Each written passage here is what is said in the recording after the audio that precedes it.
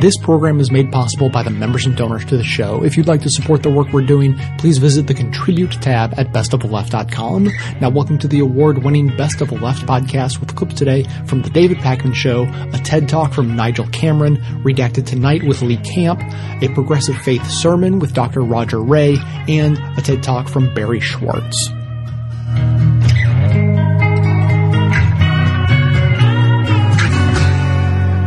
All right, let's talk a little bit about technology. We've been talking many conversations about technology and jobs. We've talked about autonomous vehicles and the impact that they likely will have on transportation jobs going forward. There's a really interesting article from Wendell Wallach, who's an ethicist and also a scholar at Yale University, who said, "We have reached a tipping point for technology where technology is now destroying more jobs than it creates." There was a point where in net, new technology was still creating jobs by creating more industry and creating new opportunities and so on and so forth. And Wendell Wallach says now the combination of robots and 3D printing and autonomous technologies and so much else is now going to fuel technological unemployment. Here's a quote. "This is an unparalleled situation and one that I think could actually lead to all sorts of disruptions once the public starts to catch on that we're truly in the midst of technological unemployment. Some 47% of current jobs could be computerized in the next 10 to 20 years, according to an Oxford University study." I'm reminded of that quote, and I don't know offhand who it originally came from. In capitalism, every human is either a capitalist, somebody else's capital, or economically worthless. We can't have a system where we laud the free market capitalism that so many love and at the same time want to take a completely anti-free market approach to preventing technology from advancing merely to keep jobs. And what we're really talking about here is a transition to something called a post-scarcity economy. This will take time. It should completely resolve abject poverty and hunger, but it likely won't, Lewis. It will likely lead, if we don't change our tune now and start thinking about this, to an even greater wealth gap. In a perfect world, what you're suggesting is that the technology would do the work for us. The technology would provide what we need, and people wouldn't need to, we wouldn't need wage slaves anymore, right? The idea would be that this could disconnect us from that tired old cycle of work for money, money to live, live to work for money, money to live to work. We should be able to disconnect from that as this continues to happen. Unfortunately, I feel like our sort of weird stratification between capricious protectionism of certain industries combined with a broad amorphous free market ideology is not going to lead to that. And this is a much bigger topic, and I'm really interested in actually talking to some ethicists and futurists about this, and we will definitely do that on the show. Work to live, work to live, work to live, live to work, work to live, work to live, work to live, live to work, work to live, live to work, work to live, live to work. You gotta work, work, work to live. You're always telling me to work, work, work to live. You're always pushing me. Work, work, work to live. You're always bringing me down. Work, work, work to live. You're always telling me to work, work, work to live. You're always pushing me. Work, work, work to live. You're always bringing me down. I'd like to ask us a fundamental question this afternoon, perhaps the most fundamental question which the human race confronts in the 21st century. The most fundamental question: will this be the century which is best known, which is marked, which is overshadowed by the triumph of technology? Or will it be the century which is marked by the triumph of humanity? Will we be able to frame these extraordinary developments in technology in such a way that they enhance, engage the flourishing of the human race? That seems to me the question of the 21st century. In fact, one could argue that it is the question of human history. Because throughout our history, we have been striving, toiling, working, laboring to create tools. Homo sapiens, wise man. The name of our species is also Homo faber, the man who makes things. Humanity who creates tools to enable us to do our work. And we can see the history of the human race as a history in which we are able to accomplish more and more and more through the leveraging of our human efforts by hand, by brain, using tools. And this 21st century, in the extraordinary experience of which we find ourselves, our generation, is the century in which there is no question that these tools will become very rapidly faster and faster, more pervasive, more enabling, more powerful, more open to abuse, more open to enabling the flourishing of our human species. So that seems to me to be the question we face this year and in each year of the 21st century. Now, the most evident way in which these technologies are beginning to affect us is a way which is very troubling, which could also be very hopeful.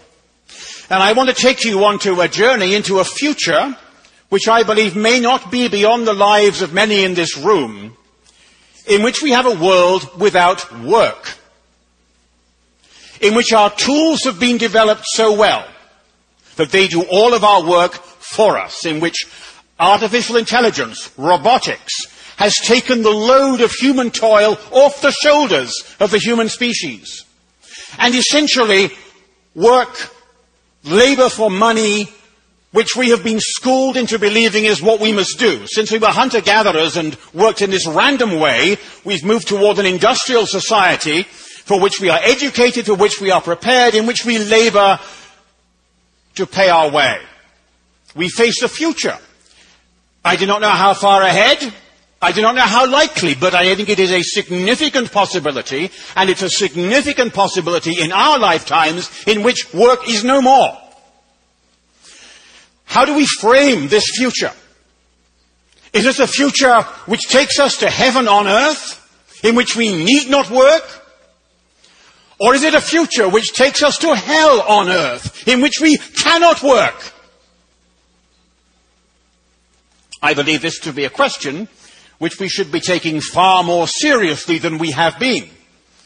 Whether we as individuals, in our families, in our professional groups, in our societies, or whether we as those who influence governments and labour unions and investment policies and flows of capital in the global order.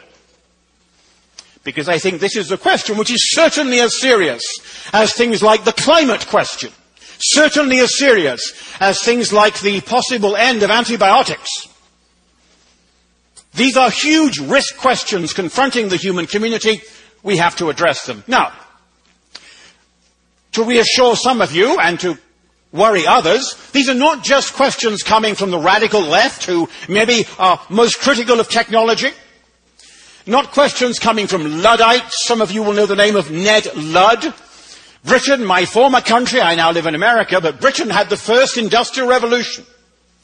And gangs of men went around smashing equipment because they believed it would destroy their jobs. And of course they were right. And they were led by a man called Ned Ludd. So Luddism is the name we're given for smashing the technology because it will destroy jobs. Now, I'm not coming here to play the part of Ned Ludd. What is interesting, and this is really very new in the last 2 or 3 years, we now see mainstream, centrist, responsible, boringly respectable people beginning to raise this question.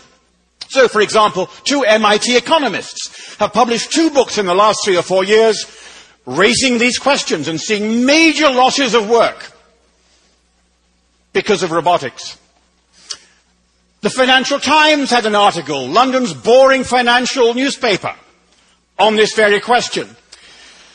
A few months ago, perhaps the most comprehensive discussion, Oxford University has a centre called the Martin Institute. It's its futurist centre. It includes, transhumanists and all sorts of enthusiasts for the future. These are not in any way Luddites. They produce a fascinating report which argues that 47% of jobs in America in 20 years' time are likely to go. Now, of course, interesting number, 47%. Brazil is 47% of the landmass of Latin America. You all know the map of your country. Imagine that landmass removed. It's almost half the jobs in the US economy. They analyzed 702 different jobs. A detailed examination. That's what they think. Now, for example, look at the companies. Just as samples of what's going on. I mean, look at the news the last 2 or 3 weeks. WhatsApp, bought by Facebook for $19 billion. Do you know how many employees WhatsApp has? It has 55. $19 billion in capital, 55 people with jobs. Huge value. Or to take perhaps an even more striking example, which connects us directly to the old economy, Instagram versus Kodak. Kodak, for 2 generations, dominated global photography. At its height, it had 145,000 employees in the company itself, plus all the distributors and photoshops. Instagram, there's some dispute as to exactly how many members of staff it has. It's around 11. I could not make this up. You can Google it while we are speaking. New kinds of value delivered in ways that involve hardly any human labor. So what I am arguing is that we have a prospect here in which you are essentially removing the human factor, the labor factor, from the value equation. Capital, technology deliver value. Humans are increasingly unnecessary. And you know the technologies which we're discussing. 3 quick examples to stick this in your head. Google cars, the G-cars. California now is allowing these cars 500,000 miles driven, not one accident caused by the car. 2 accidents caused because the human driver got worried and took it over. Again, I'm not making that up. Far safer. Wired magazine recently argued this technology may begin with trucks. Because trucks, the cost base is far higher, they're much more dangerous. This is a far safer way to drive. You know, the Google cars, they have this thing spinning on the top. It spins 10 times a second. Every second, it absorbs more than 1 million data points. This is very sophisticated. Far safer. I don't know how many truck drivers there are in Brazil. In the United States, there are 5.3 million truck driving jobs. 10 years' time, 15 years' time, I suspect there will be 0 truck driving jobs. I've actually tried to interest the US labor unions, AFL-CIO, in having this conversation. I drew them into a conference which we had recently. They didn't seem particularly worried. I said, you know, the Teamsters may end up, the big truck drivers union, with no members. They didn't seem particularly worried. People think that the future will be so like the present. That's why the future is so risky. Second example, of course, we have IBM Watson. You know, IBM's supercomputer, which won Jeopardy, which made it the very famous, most famous computer in the world. They're now using IBM Watson for medical diagnosis. Diagnosis is what family doctors do. It's the main thing they do. They don't do it very well. Will there be family doctors seeing patients in 15 years' time when you can have a supercomputer and you can have a nurse or you can have a terminal taking your symptoms? Third example, of course, MOOCs. MOOCs, M-O-O-C, massive open online courses, these huge AI-based courses, which Stanford, MIT are offering, experimenting with these courses, in which the key thing is there's 0 marginal cost. So basically you can have 10 students in a class or you can have 1 million students in a class. It doesn't cost any more. And one of our top experts on innovation has said he reckons in 10 years' time, 90% of American colleges may have closed. I think maybe he's pushing it a bit, but those are the dimensions. Incredible opportunities for global education in parts of the world where you will never get the kind of capital to establish major universities we have in the West. But not a lot of opportunities for people with PhDs.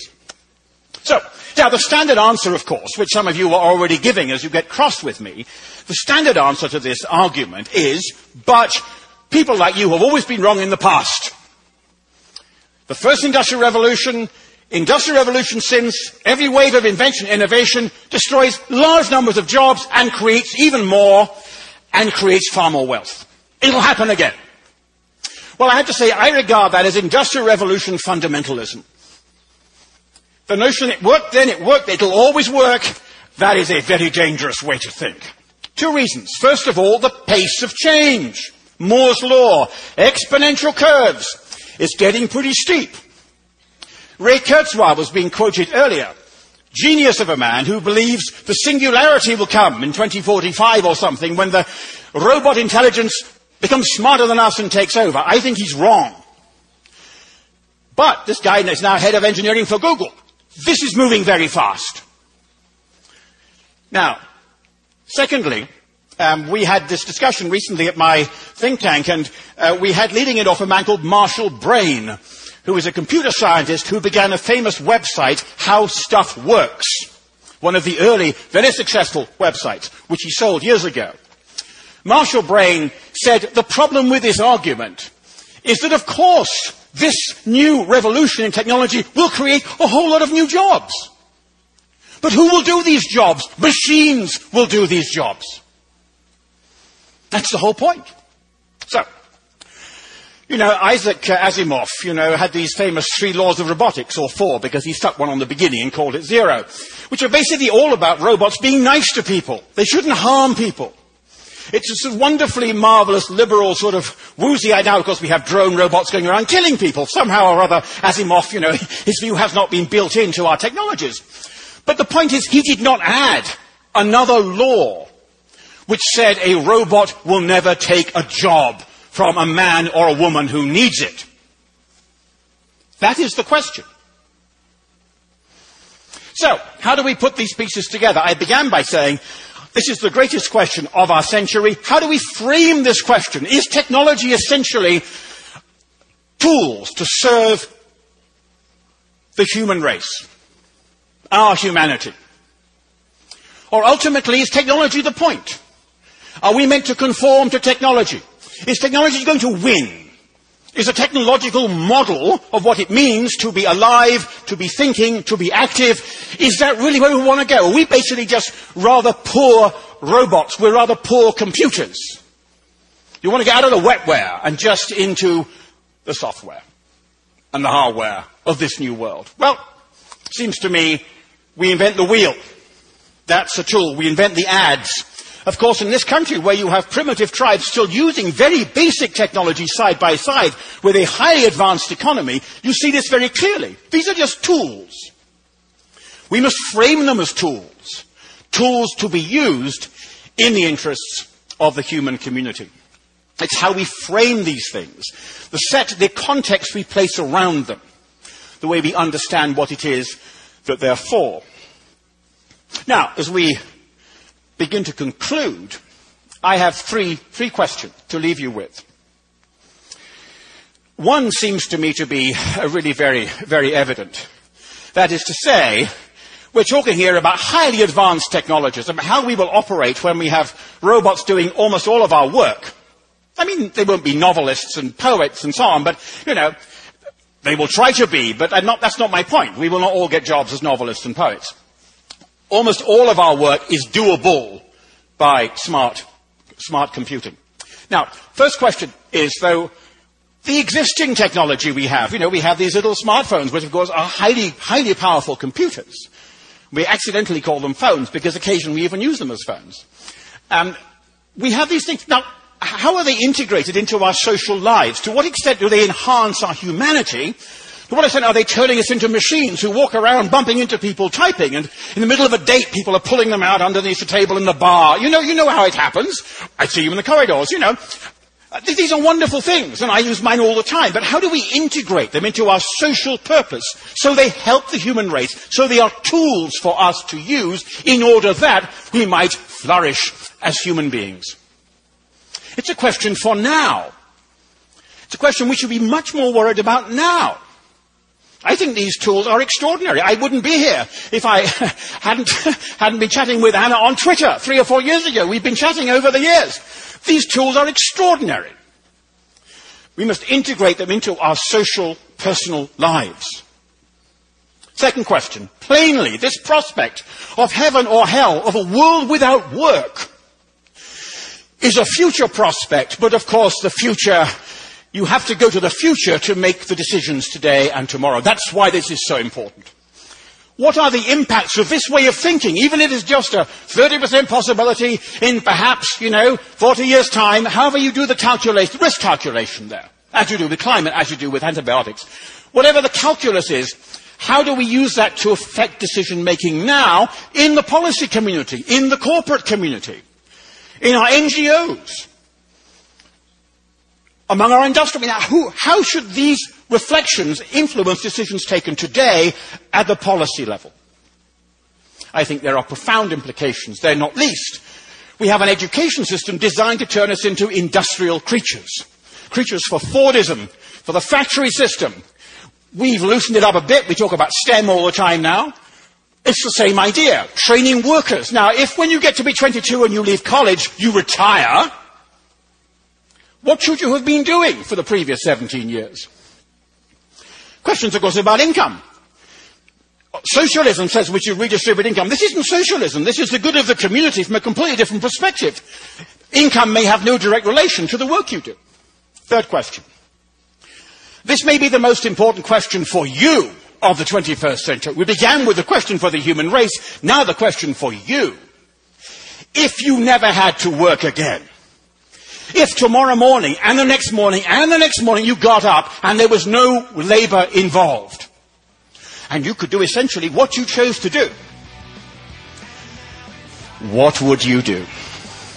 What would you do?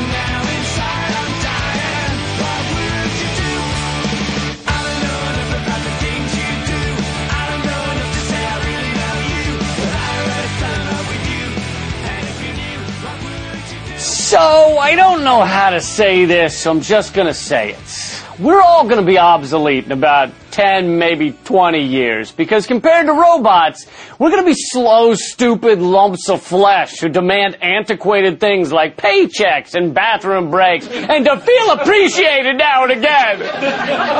But don't get mad at me, I'm just the messenger. And 10 years from now, even bad news messengers will be replaced by a robot named Deborah who goes, "You're obsolete and we'll be firing you." But you should take pride in the fact that it took my sophisticated software nearly 17 minutes to learn and replicate everything you do for the company.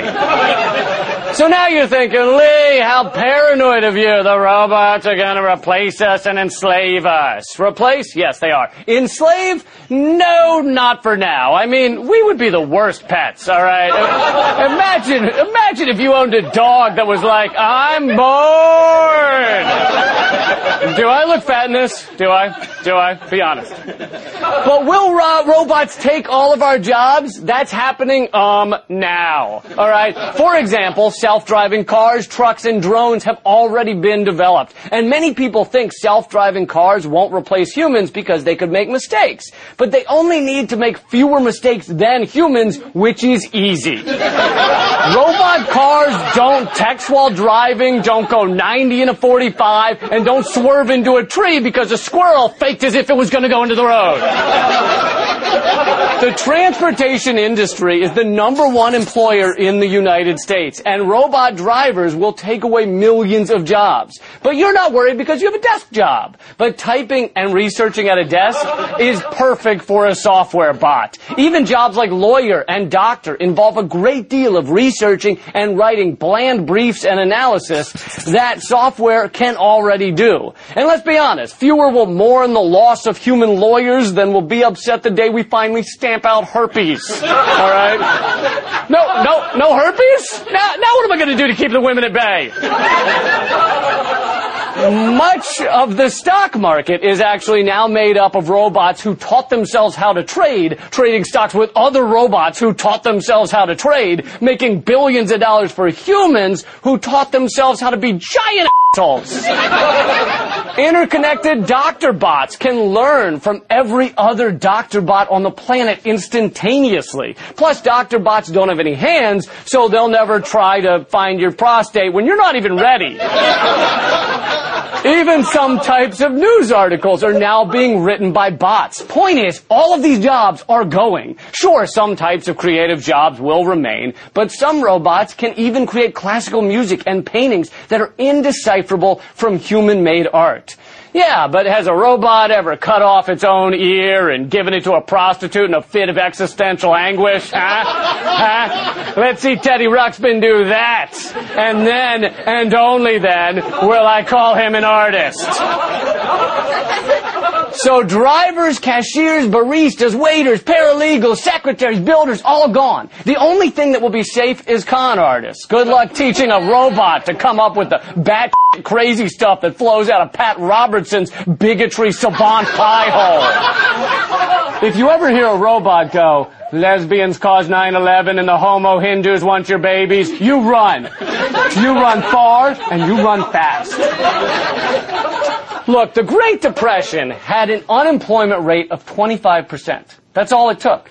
This will be far worse. But the robot takeovers would be a good thing if the benefits went to the workers rather than to the repulsively wealthy at the top of this machine. The rich elite cannot be the ones allowed to make these decisions.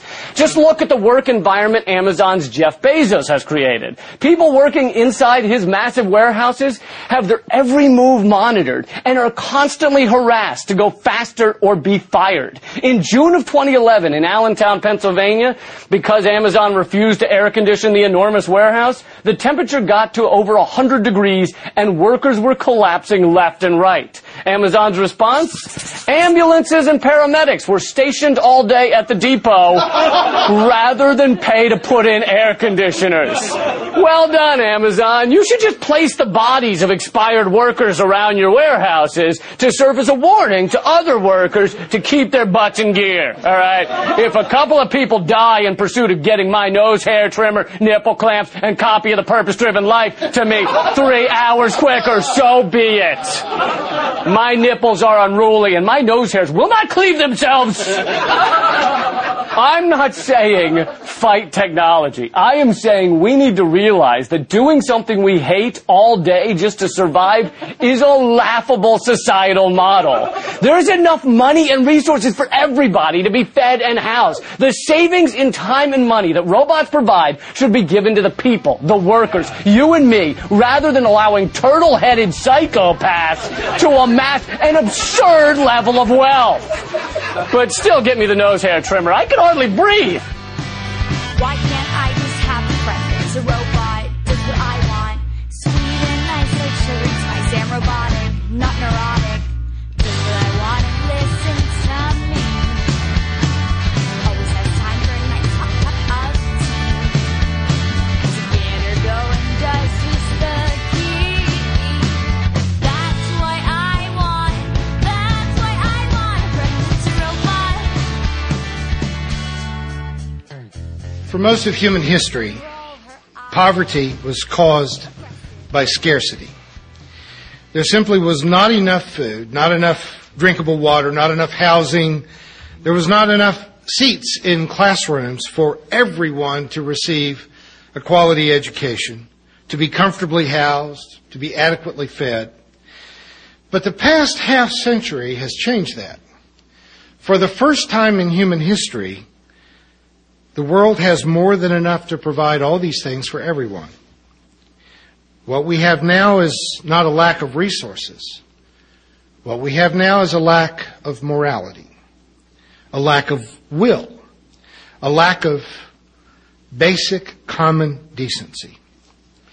Our poverty, especially in the United States, is created by those who both hoard wealth and to cling to power. By the mid-1990s, this fact was being broadly discussed among both economists and agricultural specialists. There was no longer a need to focus on how to produce more food. We are already producing much more food than is being eaten, and in fact, more than could be eaten. We are subsidizing turning food into gasoline to find a way to get rid of it all while we're still surrounded by starvation. And when, arguably, there not only is not a shortage of gasoline, there is a glut of it. Thank you, Obama. I've been involved in poverty and hunger-related charities for most of my adult life. I've helped to build feeding centers in rural Nicaragua. I've cooked for our local homeless, and still every week I'm on the serving line, feeding as many homeless and hungry people as I can find. But I know that charity is not the answer. Charity is not a solution to poverty. And I don't want to diminish charity in any way. I don't want to slight it. I sent a gift to Nicaragua this week because I still really believe in what the Rainbow Network is doing there. And I'll be back at Bill's place on Thursday serving lunch again this week, as I am every Thursday. But I know that these gestures are symbolic. You never have to explain that to me. I get it. It's like trying to put out a forest fire with a squirt gun. The problem is not that food is not available. The problem is that most people can't buy it. They can't get into the economic flow of people who get a regular pension or paycheck that let them go to the marketplace and buy what they need to eat and take it home and cook it the way they should be able to. As Dorothy Day was fond of saying, the problem is our stinking, rotten system and our acceptance of it. Our ancient scriptures, our hymns, our cultural myths and stories all evolved in a context of food shortage, so that they derived images of generosity, of sharing, of showing charitable concern for those less fortunate. But all of those tender-hearted, well-intended images are not accurate in the 21st century. They are not accurate descriptions or reactions to what is going on in the economy of the present moment. I've seen Dickens' Christmas Carol maybe 100 times. I have personally played the Ghost of Christmas Present 3 times on stage. I still cry every time Scrooge has his epiphany at the end. I have cried watching the Mr. Magoo version of the Christmas Carol. But I'm telling you, charity is kind of a feel-good tipping in the face of the real problem. And the real problem is an economic system that keeps nearly half of the population locked into poverty when we have more than enough to take care of them. There are more empty, repossessed houses in the United States than there are homeless people. There are more empty houses than there are homeless people. There's more food going into the landfill every day than would be needed to feed every hungry person in the world. Our problem is not scarcity, unless what you mean by scarcity is a lack of conscience, a dearth, may I say, of giving a damn. That the system is so corrupt, and yet we have come to accept it as a necessity that we forget to challenge it. Now, there's been conversation around for the last 50 years about paying a basic wage, not a minimum wage, not food stamps, not public housing, but paying a basic wage to every living human being. And if you just did it in the United States, you pay a minimum wage that is livable to everyone, and then if you want a better life, you work and you try to start jobs and you try to be creative. And if we did that, and this is mind-boggling, and I'm not an economist, and I don't want to go too far chasing this rabbit into the woods, but what it costs to administer our public housing, our food stamp program, our Aid for Mothers programs, if we simply took the bureaucratic costs out and paid everyone a basic wage, we would literally save money. Now, why wouldn't we do that? Because Americans are horrified of giving someone something for nothing. We are horrified by the concept. But where they've done it, like in Alaska, where there's been so much oil income in Alaska for years, that every Alaskan, whether you're a millionaire or a pauper, everyone gets a check every year. And it's not a basic wage, but it's a couple of $1,000s. And what they've discovered is that it multiplies in the economy. That you give everyone a couple of $1,000, and you give a poor person a couple of $1,000, they will not establish an offshore savings account to invest it in. They will spend it, and they will spend it in local stores, and they will spend it in housing, they will spend it on trading a car, and it stimulates the economy. In American Indian reservations, where their income has been large enough, they give a distribution to everyone, and they discover that it multiplies within the economy. It really makes a huge difference. A basic wage to all Americans would change everything. But somehow, we are suspicious. Now, is that a personal statement? I mean, if you got a barely subsistent amount of income, would you not work? Or might you be brave enough to start your own business, to do something genuinely adventuresome? If we had health care for everyone, like every other civilized nation in the world, and if we had a basic income, wouldn't that inspire you to work rather than taking away your incentive? It would keep you from getting captured in a dead-end job doing the same thing over. Then you would have the courage to go to school. Then you would have the courage to create new economies. But somehow, you still manage, make a manage to survive. The manage to survive is your courage. Take them on, take them out, take the stand, take them out. It's your courage. Take them on, take them out, take a stand, take them out. So now you're thinking it's the end. You're stucking yourself down. The picture says 1,000 words. Take them till your words run out. Today I'm going to talk about work.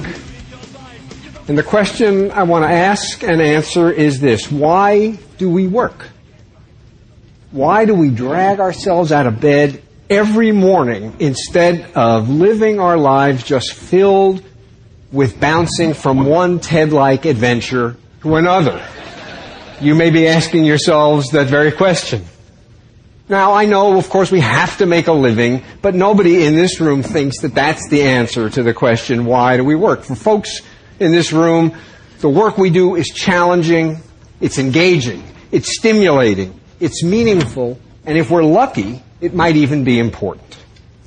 So we wouldn't work if we didn't get paid, but that's not why we do what we do. And in general, I think we think that material rewards are a pretty bad reason for doing the work that we do. When we say of somebody that he's in it for the money, we are not just being descriptive. Now, I think this is totally obvious, but the very obviousness of it raises what is for me an incredibly profound question. If this is so obvious, why is it that for the overwhelming majority of people on the planet, the work they do has none of the characteristics that get us up and out of bed and off toward the office every morning? How is it that we allow the majority of people on the planet to do work that is monotonous, meaningless, and soul-deadening? Why is it that as capitalism developed, it created a mode of production of goods and services in which all the non-material satisfactions that might come from work were eliminated?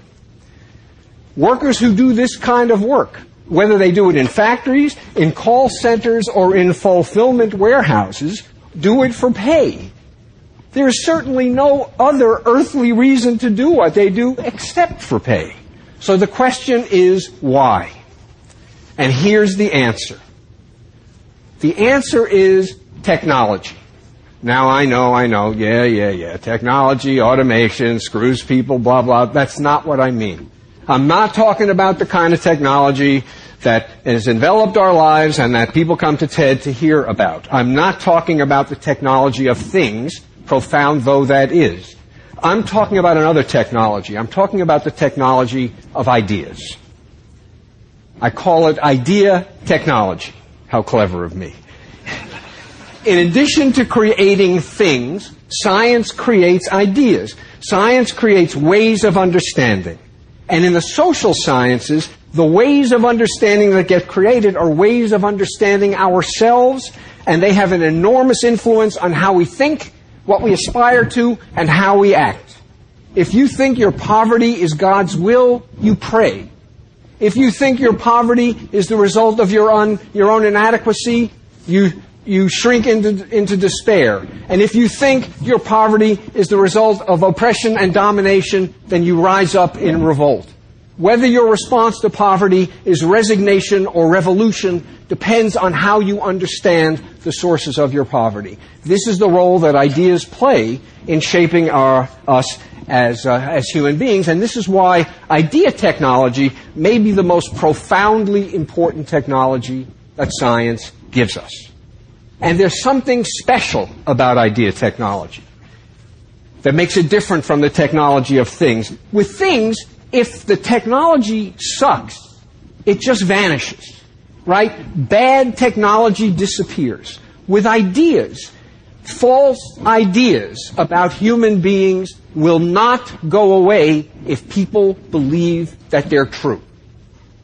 Because if people believe that they're true, they create ways of living and institutions that are consistent with these very false ideas.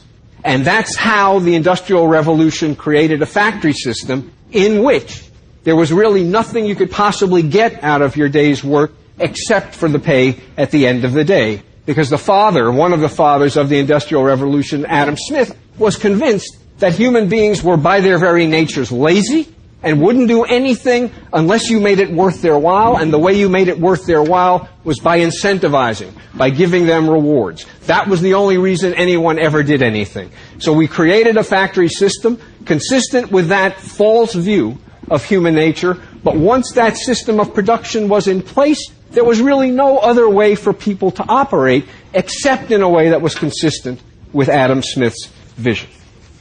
So the work example is merely an example of how false ideas can create a circumstance that ends up making them true. It is not true that you just can't get good help anymore. It is true that you can't get good help anymore when you give people work to do that is demeaning and soulless. And interestingly enough, Adam Smith, the same guy who gave us this incredible invention of mass production and division of labor, understood this. He said of people who worked in assembly lines, of men who worked in assembly lines, he says, he generally becomes as stupid as it is possible for a human being to become. Now notice the word here is become. He generally becomes as stupid as it is possible for a human being to become. Whether he intended it or not, what Adam Smith was telling us there is that the very shape of the institution within which people work creates people who are fitted to the demands of that institution and deprives people of the opportunity to derive the kinds of satisfactions from their work that we take for granted. The thing about science, natural science, is that we can spin fantastic theories about the cosmos and have complete confidence that the cosmos is completely indifferent to our theories. It's going to work the same damn way no matter what theories we have about the cosmos. But we do have to worry about the theories we have of human nature, because human nature will be changed by the theories we have that are designed to explain and help us understand human beings. The distinguished anthropologist Clifford Geertz said years ago that human beings are the unfinished animals. And what he meant by that was that it is only human nature to have a human nature that is very much the product of the society in which people live. That human nature, that is to say our human nature, is much more created than it is discovered. We design human nature by designing the institutions within which people live and work. And so you people, pretty much the closest I ever get to being with masters of the universe, you people should be asking yourself a question as you go back home to run your organization. Just what kind of human nature do you want to help design? If they say why, tell them that it's human nature. Why, does it do it that way? If they say why, tell them that it's human nature. Why, does it do it that way? I like living this way. I like loving this way.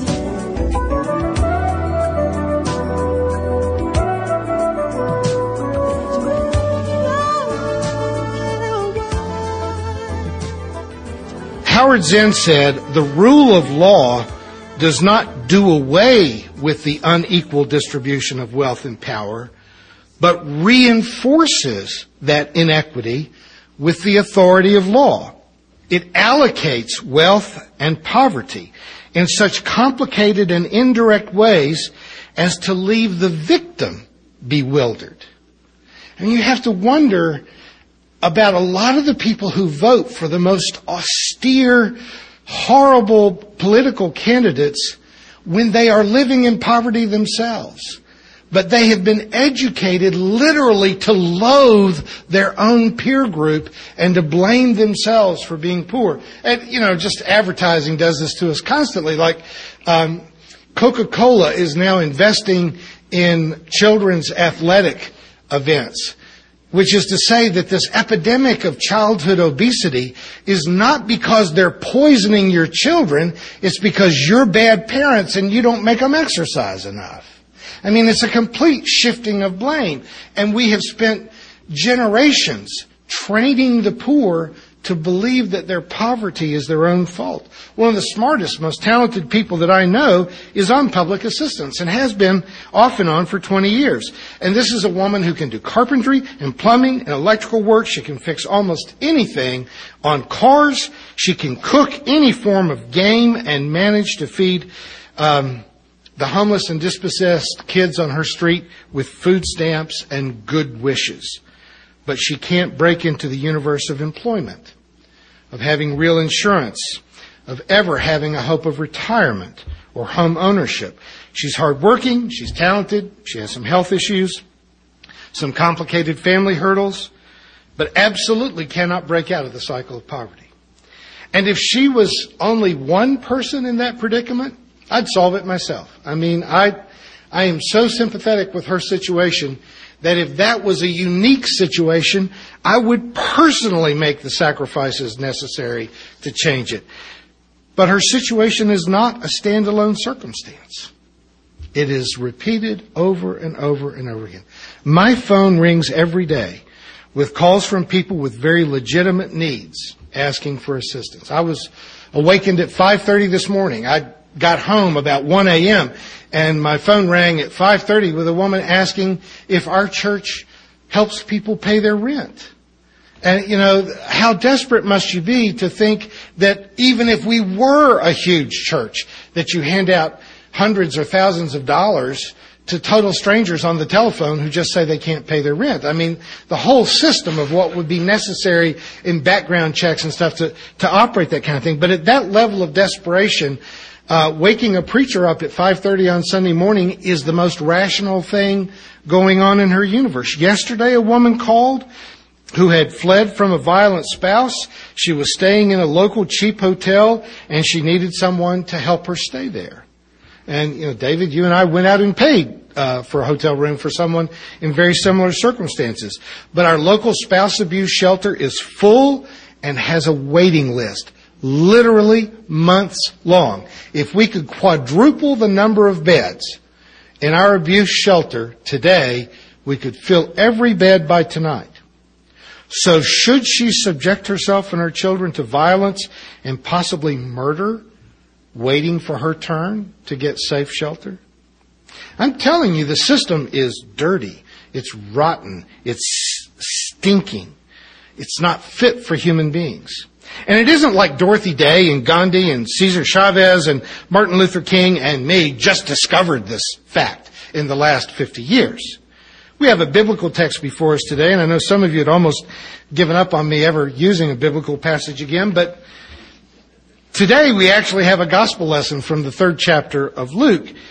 And if we were the kind of church that really was a slave to the lectionary, the Christian calendar, the cycle of readings, you would know that today is the 3rd Sunday of Advent. It's not something that we talk about a lot, but that's today. And on the 3rd Sunday of Advent, there's always a reading about John the Baptist. And the rest of the world is trying to get in the Christmas spirit, but whatever smart persons put the lectionary together, they invite John the Baptist to every year's Christmas party. Just when everybody's wanting to get happy. Repent! You get the guy eating grasshoppers, wearing, animal skins, and standing at the punch bowl glaring at you, And who wants the prophet at any Christmas party?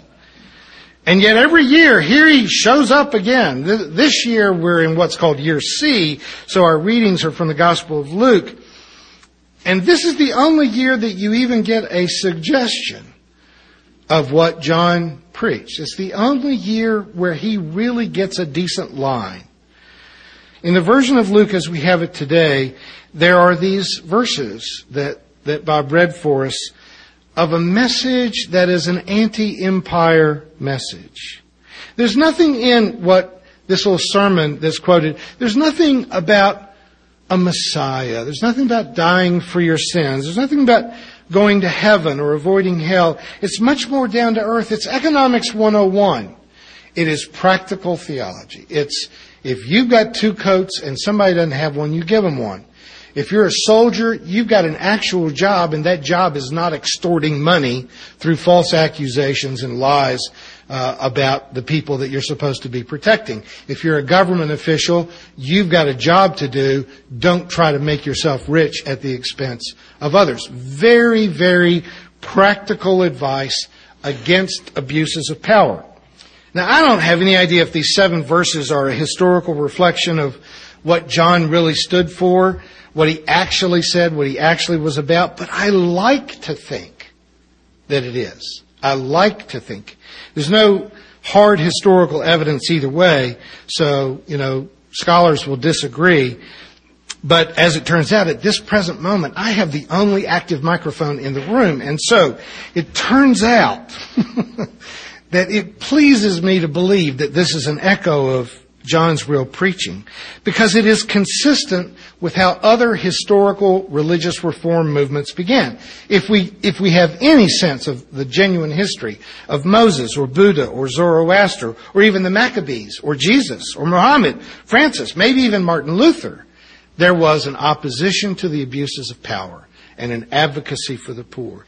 That is, it seems that almost every meaningful religious reform movement begins when someone manages to see through the stinking, rotten system and to advocate for the rights of the poor, the marginalized, the enslaved, the landless, the homeless, the poor, and say, look, you jerks, just because you've got the spears and the swords doesn't mean that you get to lock most of us into poverty and get fat yourself.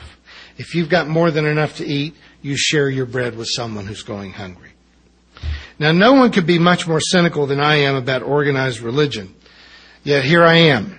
I'm the pastor of a church. I'm the voice on a religious podcast. I'm the image on a YouTube religion channel. And even though when someone on a plane next to me asks me what I do, I tell them that I teach philosophy. The truth is, when I get my W-2 form every year, it says that I'm a pastor. I am an ordained, tax-exempt institution of organized religion, and yet what I hold on to is that I am not a part of the guilt-ridden, manipulative, self-serving purveyors of misinformation and magic. I want to lay claim to being a part of the history of the prophets who fought to free slaves, to liberate the oppressed, the guys that spoke up for the poor and demanded that people open their closets and send their extra shoes to Nicaragua, their coats and hats to Bill's place, and to vote in a way that brings the poor into the economy rather than keeping the laws and the banking rules in place that awards the few with great wealth and the many with endless generations of suffering. No one here is in realistic danger of hunger, but we are all in danger of being on the wrong side of history if we don't work and sacrifice and prophesy and vote to actively seek to change the dirty, rotten system that leaves hundreds in danger of freezing to death this week right here in the Ozarks, while many of the rest of us argue over what we're going to watch on HBO. John said that the axe is already laid at the root, ready to throw the useless into the fire. He may have been guilty of overstatement. Without overstatement, there's not much preaching, really. But maybe it was pretty close to the truth. So Merry Christmas, y'all.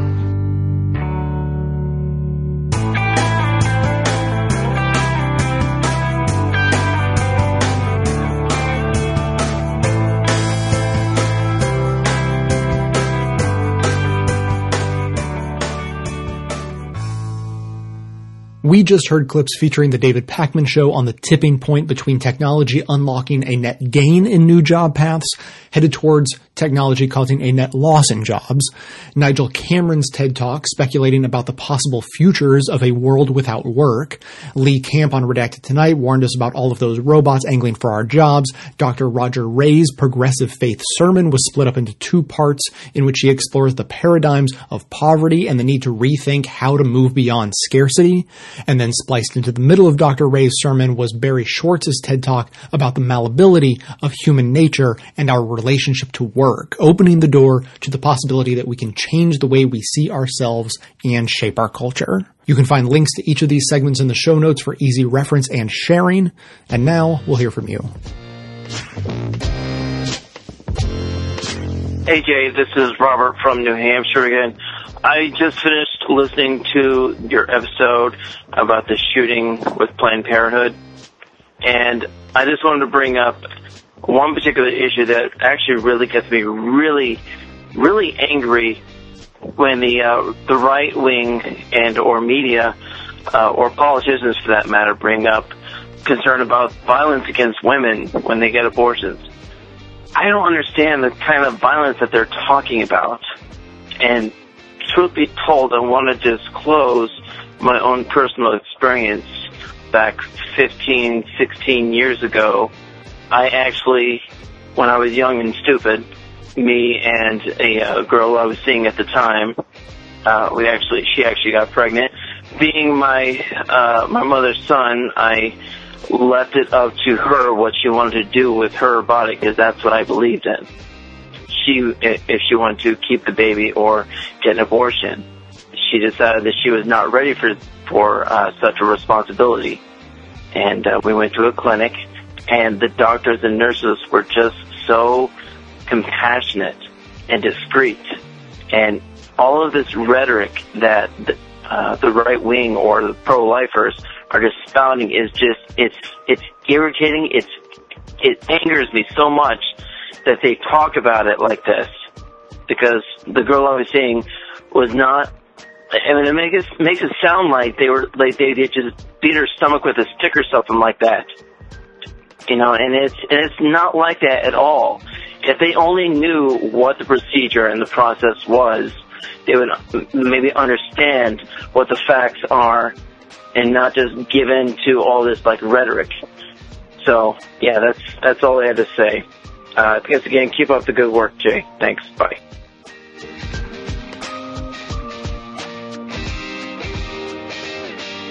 Hey, Jay, it's Colin from Cleveland. Just listened to the last episode.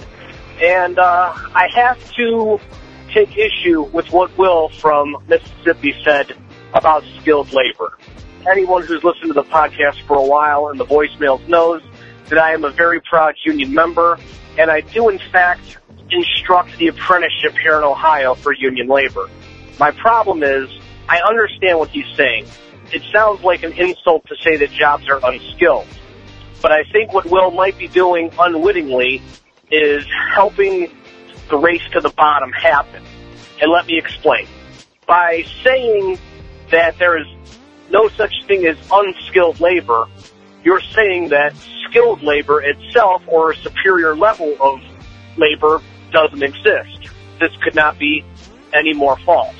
As an example, let's look at construction, my field of expertise. With the union, we teach a lot of OSHA safety and regulations and building codes.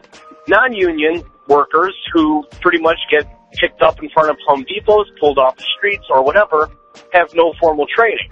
In the non-union states in the construction field, 52% more chance of being injured or killed at work as opposed to states that have unions and apprenticeships.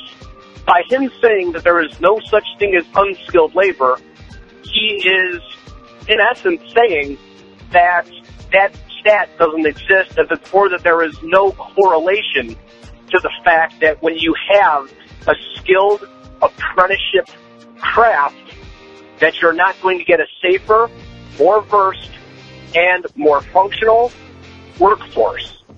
I understand what he's saying. He doesn't want to make enemies by saying, oh, those jobs are for peons anymore, and could do it. I get that.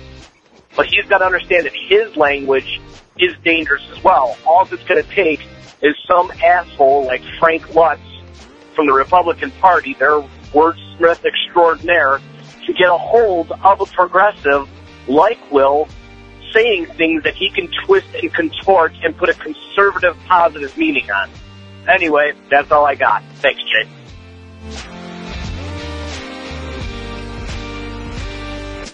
Thanks for listening, everyone. Thanks to the volunteers who help gather clips to make this show possible. Thanks to Katie Klabusik for all of her work on our social media outlets and activism segments. And thanks to all those who called into the voicemail line. If you'd like to leave a comment or question of your own to be played on the show, simply record a message at 202-999-3991. First of all, I just want to back up one of the callers we heard from talking about what it's actually like to go through the abortion process, obviously based on his experience with his girlfriend. And it just so happens that I finally got around to seeing the film After Tiller.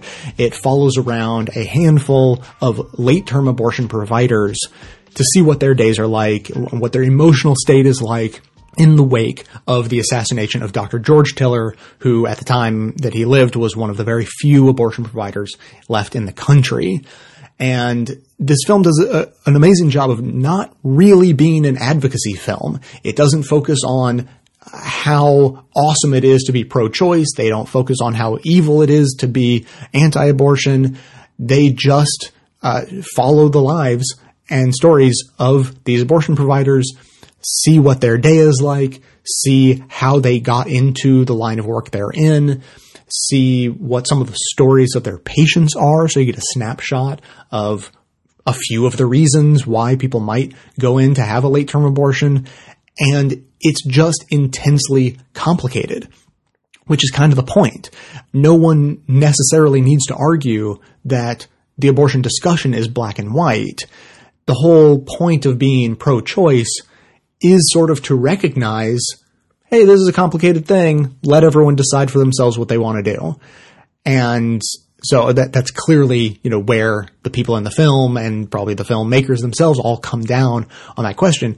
But it's really good and refreshing to see it in that complicated light where the abortion providers themselves are grappling with the emotional complications of the work they're doing.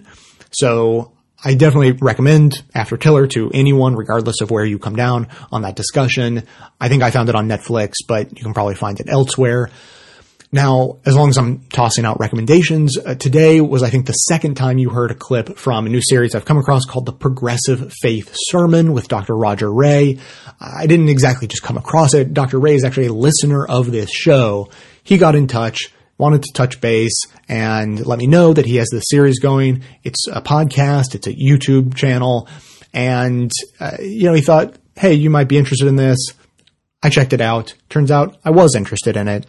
And so it was the last clip was the one split into two. And so, if you got some faith in your life, but you could use a little bit more of a progressive bent on the sermons you're hearing, you should definitely check this out. As a person with no faith in my life, I find his sermons, perfectly wonderful to listen to anyways. So I just want to put that out there for anyone who may be interested. Google, iTunes, search wherever, Progressive Faith Sermon, Dr. Roger Ray, any combination of that, you're probably going to come up with it. And okay, now I got a question for you.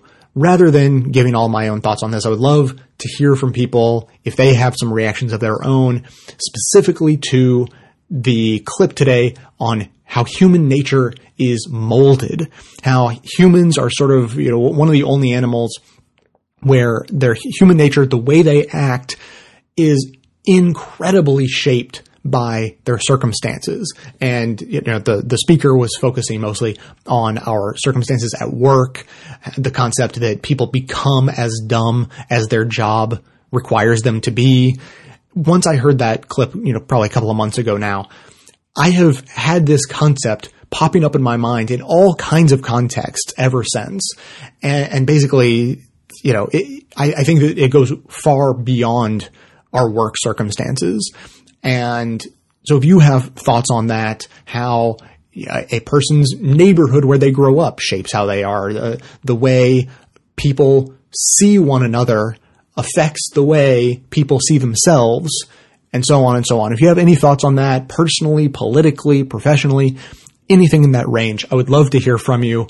The messages that come in today and beyond today are going to be held until after the holiday break, but I think that could set us up for a fascinating conversation in the new year. So if you have any thoughts on that, the number again, 202-999-3991. I want to check in on our ongoing fundraiser here at the end of the year. More people to thank. Jana, Richard, Randon, Yassert, and Jean all chipped in. And our countdown is down to only 15 signups remaining. We are in the final week. As I always say, and is always the case, whenever pretty much anyone does a fundraiser for anything, there's always this big push right at the end. So I'm looking for a winter holiday miracle here in the last week. I need 15 people to sign up at $6 a month to reach our goal for the end of the year. This is setting up the show on excellent financial footing going forward for the coming year, and then I don't have to worry about it and beg for money so much, which I think everyone is going to love. So if you'd like to chip in, simply go to the Contribute tab at bestoftheleft.com. Thanks very much to everyone who has already done that and for everyone who is going to do that and push us over our goal line here at the end of the year.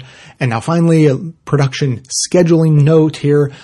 Today, or somewhere thereabouts, a few days before Christmas is usually the time when I say, all right, this is it. This is the last episode. I'm taking a break for the holidays. Not this year, though, because the calendar worked out in such a way that I felt like it just made sense to have the last new episode of the year be on Christmas Day itself. We always have shows come out on Fridays. Christmas is on Friday. So I will have my annual War on Christmas episode that's going to come out on Christmas Day.